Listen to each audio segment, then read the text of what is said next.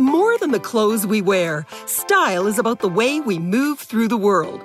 On this episode of Beyond Style Matters, I talk to Indigenous artist and fashion designer Sage Paul. She's passion personified, a young Indigenous artist and fashion designer who's adamant about making her voice heard and raising awareness of the talent and artistry in Indigenous communities throughout Canada. Toronto-born Sage Paul, a proud member of English River First Nation, was instilled with a love of craft from a very young age and went on to study fashion formally and pursue her own fashion dreams. But lately, there's more on Sage's plate than merely her own work. In recent years, Sage has become one of this country's most beloved spokespeople for Indigenous creativity. And having founded Indigenous Fashion Week Toronto, she helps provide a welcome platform for a wide array of artistic creators and sartorial storytellers who remind us of their rich cultural heritage via their spellbinding work.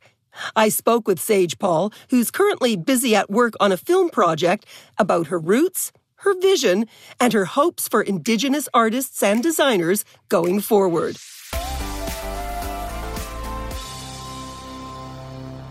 Sage Paul, welcome to this episode of Beyond Style Matters. I'm so happy that you've joined us. I've had so much respect for you for such a long time, even though you're a pretty young kid compared to me. But for the first time I met you, you have such a great story to tell, and you represent so many important things, especially at this time. Where did you grow up? I grew up in Toronto. I was born and raised here. Okay. And then I spent my childhood at Gabriel Dumont, which is it's like a native city housing. So I was very much raised around my culture and people in the community, although it was mostly Anishinaabe, not Dene Soothlanay, which I'm Dene, but it was so awesome to be able to grow up surrounded by that. And of course, I grew up watching fashion television. It was like the access that I had. And we had like city TV. Like we only had a few channels. So fashion television was huge in my life.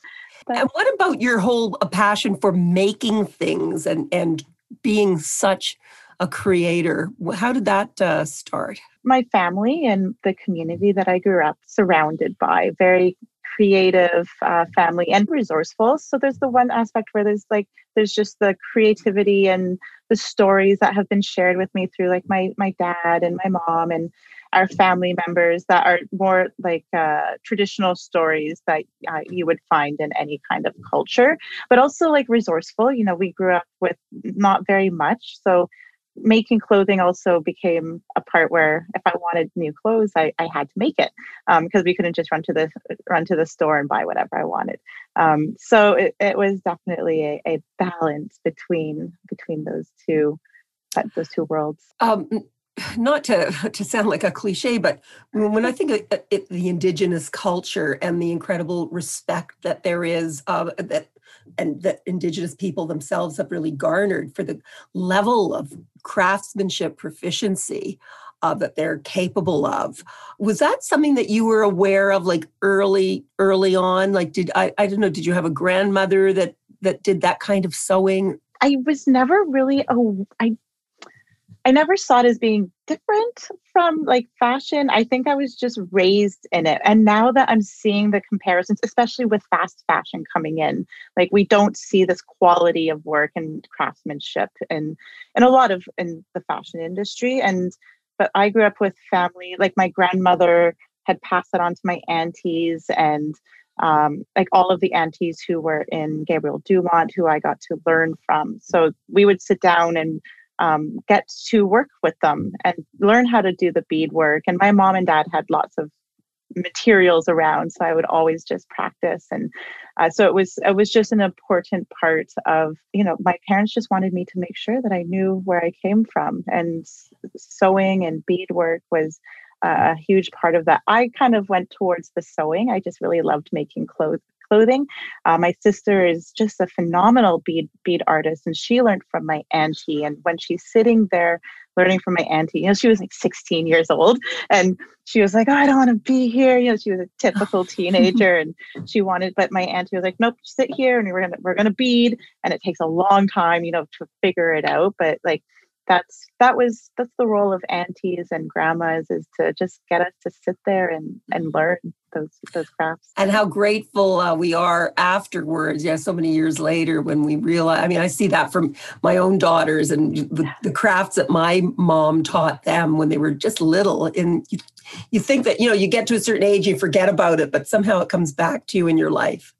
It does. It's so amazing. I feel like I had a huge break from working on anything fashion or creating, and especially when you go through those teen years where you're just trying to find yourself, and you're resisting everything that your parents have worked so hard to teach you and show you, and then it just makes that full circle. And I just love it, because now my parents are getting older, and I just feel like a sense of pride when I get to show my mom and my dad what I'm learning. And, hey, Mom, look, I'm doing high tanning. Or, Dad, look, I'm doing this. I'm gonna make this scarf with Grandma's like beadwork on it, and I'm learning dene and get to put dene words on there. So I think there's a lot of hope and happiness about us carrying on those traditions.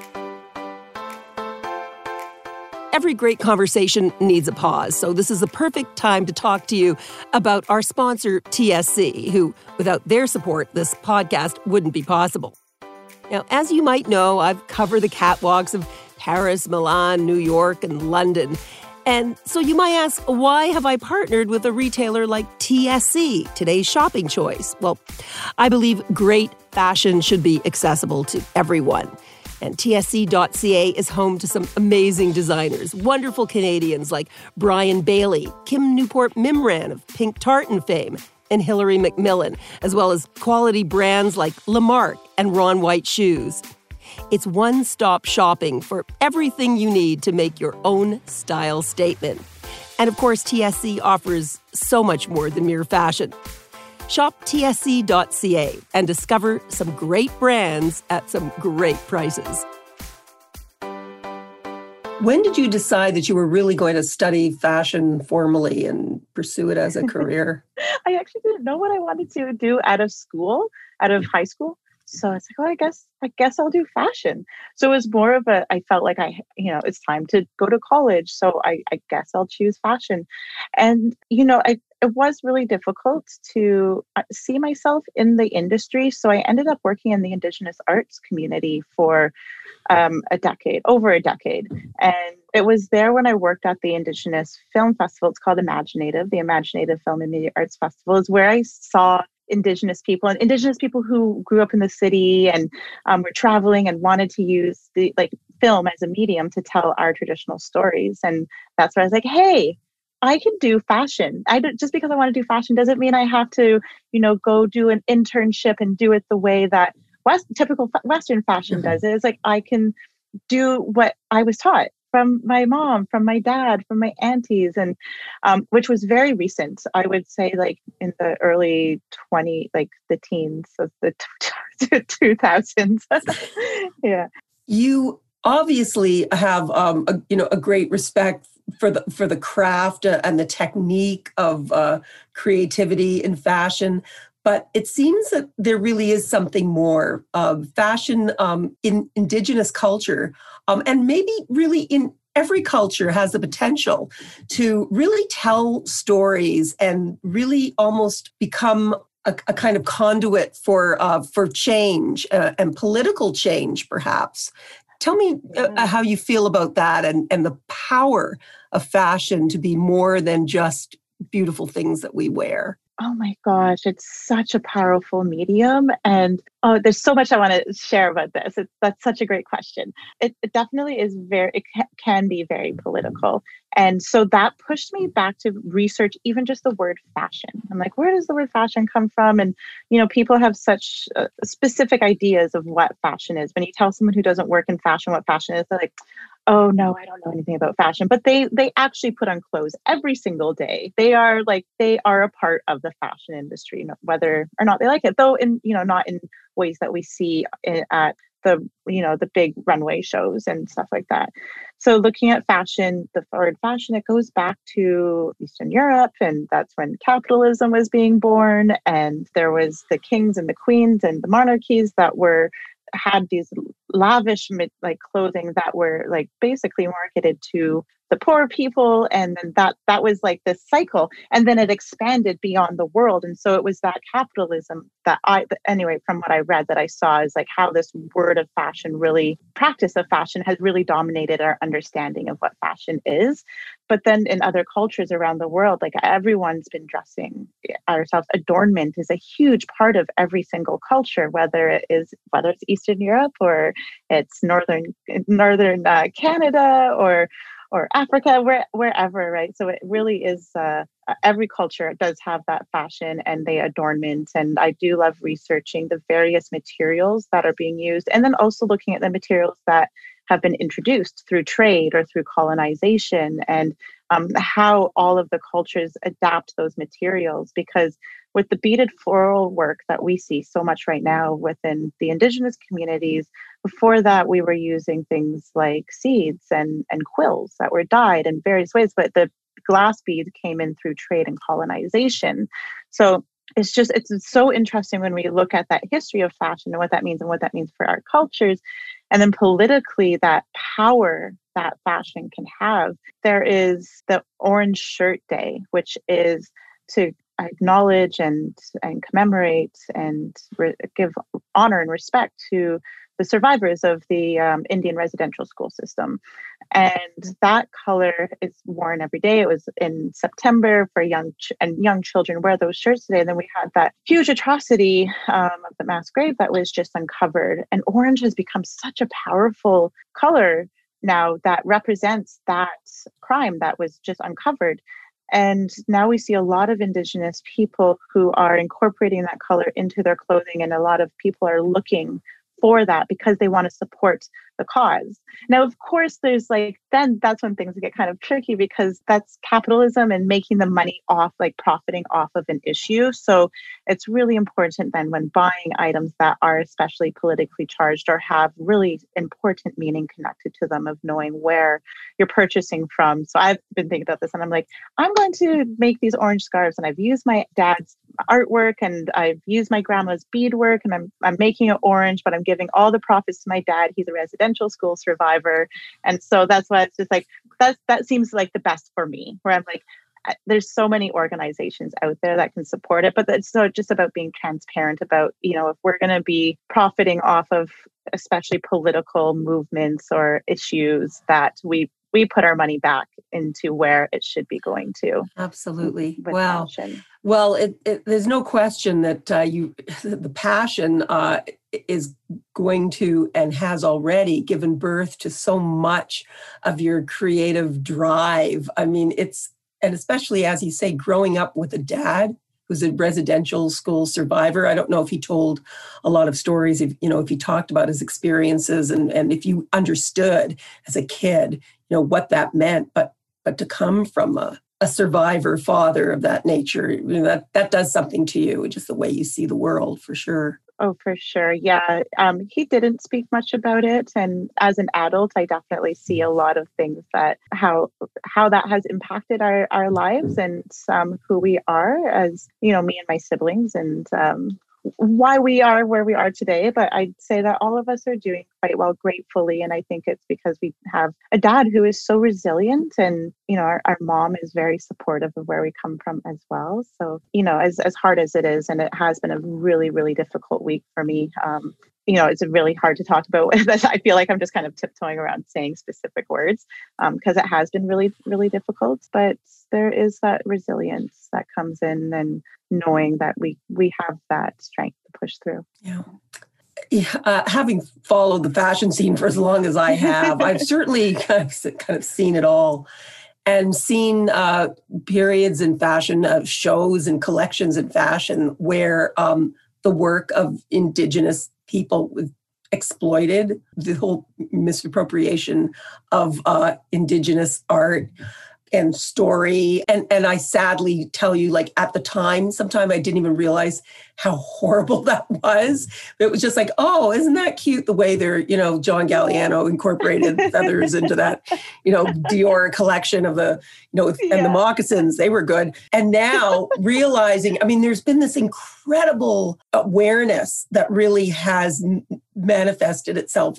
Thank God. And I know that so many people now are doing their bit to make sure that everybody understands just what this is all about. Yeah. It seems almost recently, it hasn't been that long that we've had this new awareness. So what an exquisite spot, in a sense, for you to be in as an Indigenous artist that really has such a strong point of view, such a heightened awareness and perception of artistry in your community and the incredible power that it holds. And in a position where you do have a voice now, Sage, that you've worked for. I'm sure, I don't know if it was always like that, but you had great cred for me. The minute I met you, I knew that, listen to this woman, she has something to say. So I'm thinking it's almost like I don't know if you feel like it's a responsibility that you have now, or how do you find being an Indigenous artist at this particular point in time? I think about it every day, because there was a time where I was like, I'm just doing my thing and I can explore this or that. And, I am in a position of leadership now. I do have this platform, so I do have a responsibility, especially when I'm talking about Indigenous made work. And, it's not that I'm speaking for people, but I am trying to create space for more voices to be heard. And I need to make sure not to speak incorrectly. And there has been times when I have made mistakes and I have to go, okay, this was wrong and I shouldn't have done this, or I shouldn't have done that, because Indigenous people, our communities are so different across the board. And when it comes to appropriation, there's even appropriation amongst Indigenous nations. And so there is the importance of making sure representation, especially for a platform like Indigenous Fashion Week Toronto, where we want to have a very broad representation of Indigenous people, not only our cultures, but also our bodies, our gender expression, all these things that are so important. And we have to make sure to put in the, policies. I hate that word, policies, but we have to make sure that we are actually addressing them in ways and being accountable to any mistakes that we have as we go through and navigate this new platform. It's so new, and we are coming out of a place, like you said, with appropriation, where it feels like, hey, we just want to do everything and anything, and it's easy to get caught into this kind of trans indigeneity. And so it's really important for us that we are responsible to accurate representation of various Indigenous nations across the board, around the world, really, and make sure that I am speaking correctly about them. So I have to do my research. So my job does involve a lot of research. And every time I make a mistake, I'm like, oh my gosh.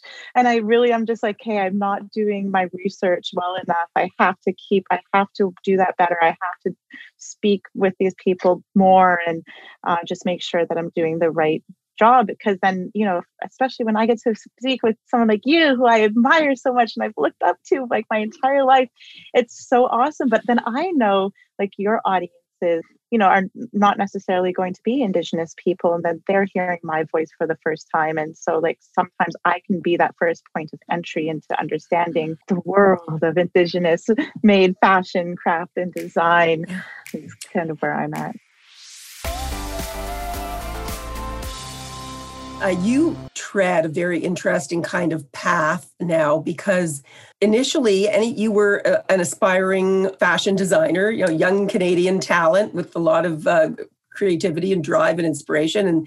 And then all of a sudden, as a member of the Indigenous community who has this responsibility to really explain things to everybody and make the path maybe a little smoother for some people. You're helping so many people in what you're doing as well. How do you, do both those things? How do you wear both those hats and keep yourself happy as a creative person? It's so hard. It is. And I really have made my priority Indigenous Fashion Week Toronto right now, because I think back to when I was finishing fashion school, if there had been an Indigenous Fashion Week where I had the opportunity to potentially show at, like that could have been life-changing for me. So I really think it's important that I continue to grow this platform, and when I'm ready to continue on my journey, that I know that it will continue to live.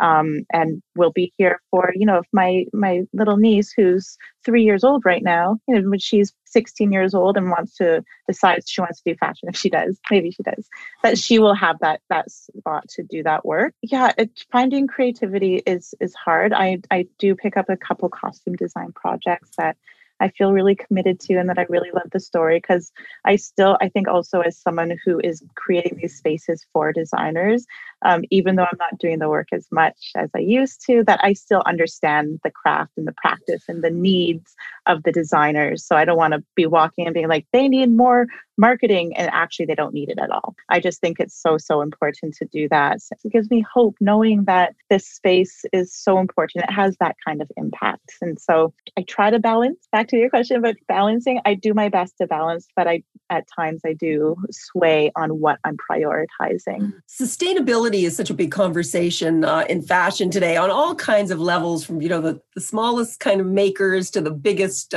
fashion conglomerates, and everyone's concerned about this. We have to be, for the sake of the planet. But it's something that's been so inherent in Indigenous artistry and Indigenous fashion, really from the beginning. It was all about that. It was all about the relationship to the land that gave birth to all these beautiful creations. Can you talk a bit about that and how sustainability is playing maybe even a greater role, if that was possible, in Indigenous hearts and minds? Yeah, well, like you said, it's always been there, part of the work that we're creating, and it involves the entire community. So, like my uncle or my cousins hunt a moose, and they know that they're going to have the skin, so we make the leather from it, and we don't waste any part of the animal. And then, of course, there's like actually using materials from the land for weaving and for dyeing, although it is very laborious. And I understand that accessibility is, like when we're talking about the larger fashion industry as an industry, it can be very challenging to look at how to make a sustainable business. So I feel like that is now something that is being looked at, because a lot of designers in the Indigenous communities around the world are selling beautiful works that are like, everything is sustainable, but the prices are very, very high. And it has to be. And it really is like the evolution of couture. Well, I don't know, it's always been here, so I don't know if it's evolution, but I think for the industry, it really feels like an evolution to that kind of couture work, and bringing back that idea and understanding of couture, because people call things couture and it's not really couture. And it's like, so, but it's like bringing back that couture, bringing back this idea of luxury and heirloom and heritage pieces, and shifting the consumer's understanding of why things would cost so much. And I see most designers I work with in the community are aware of sustainability and are concerned about working with local manufacturers or local hunters, and where their fur is coming from. Fur and leather are always the big one, but just making sure that we know where everything comes from. Mm-hmm. The internet has provided a platform to provide information and knowledge to consumers about where that all comes from. Where do you see Indigenous fashion going, especially out of Canada? And Canadians have such a glorious Indigenous kind of history, and so many wonderful people right across the land who have so much talent to offer. Oh my gosh, I just see it growing. And at Indigenous Fashion Week Toronto, we're going through a rebranding, but that will be released soon. But the reason why I'm saying this is because we do more than just the Fashion Week. We do act as an incubator, and we act as we provide opportunities that help to foster Indigenous designers. We're primarily focused on Canada right now, but it would be nice to broaden that to allow for some exchange between Indigenous designers from around the world. But I think it's really important to foster Indigenous designers to understand the larger fashion industry and those business, the way that it operates, so that we can continue to be an important part of the industry, of this economy that we are all a part of. So we do make sure to do that. Although with that training and those resources that we provide, we do also provide training around values-based entrepreneurship to make sure that designers are not entering into a relationship with, I don't know who, anyway, with some mainstream fashion brand, right? And they walk in there and they are like, it's like a David and Goliath kind of situation. And we don't want that to happen to designers. We don't want designers to feel like they have to change everything who they are. And, some artists and designers are just happy with where they're at too. Like some designers are like, no, I sell enough online and this is all I need. Right? There's not this idea of like just more, in terms of getting the money. And yeah, that has certainly been one of the blessings of the internet and being able to sell, directly to customers online. If you have your own business, I'm seeing so many beautiful designers now doing that, and they don't care that much about the fame and the fortune. I mean, it's a different set of values. Even when I was a kid, or when I, growing up, and it was all, everyone just sort of wanted to be rich and famous. It's not really about that anymore. It's you want to be able to tell your story, but not for the purpose of fame or fortune. I know young people. Oh, I'm just so impressed by young people today, and just seeing how they are all working with each other. And I think that's why we have these really big, hard conversations around our culture and racism and gender and identity and body representation. All of these conversations, I believe, are happening because of these young people who are just not accepting it anymore. And I think it's just changing everything across the board. I would think with so many young people, especially, young Indigenous people, really going through tough stuff, like really tough stuff in so many remote communities. And it's just, gut-wrenching to think of the suicide rates and so many of them looking for direction, and how this kind of artistic expression could really maybe help them.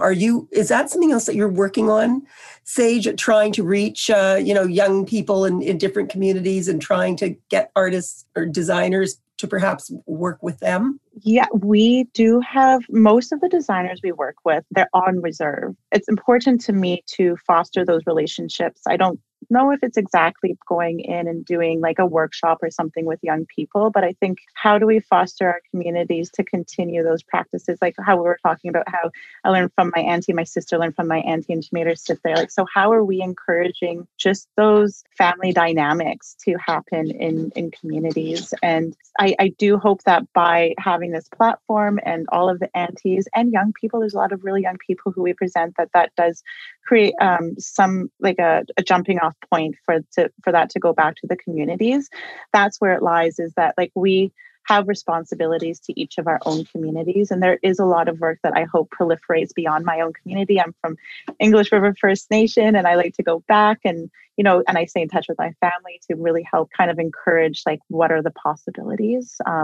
So I do hope a lot of other young Indigenous people and aunties and grandmas are doing that in their own communities. And we definitely all do have a responsibility to do that.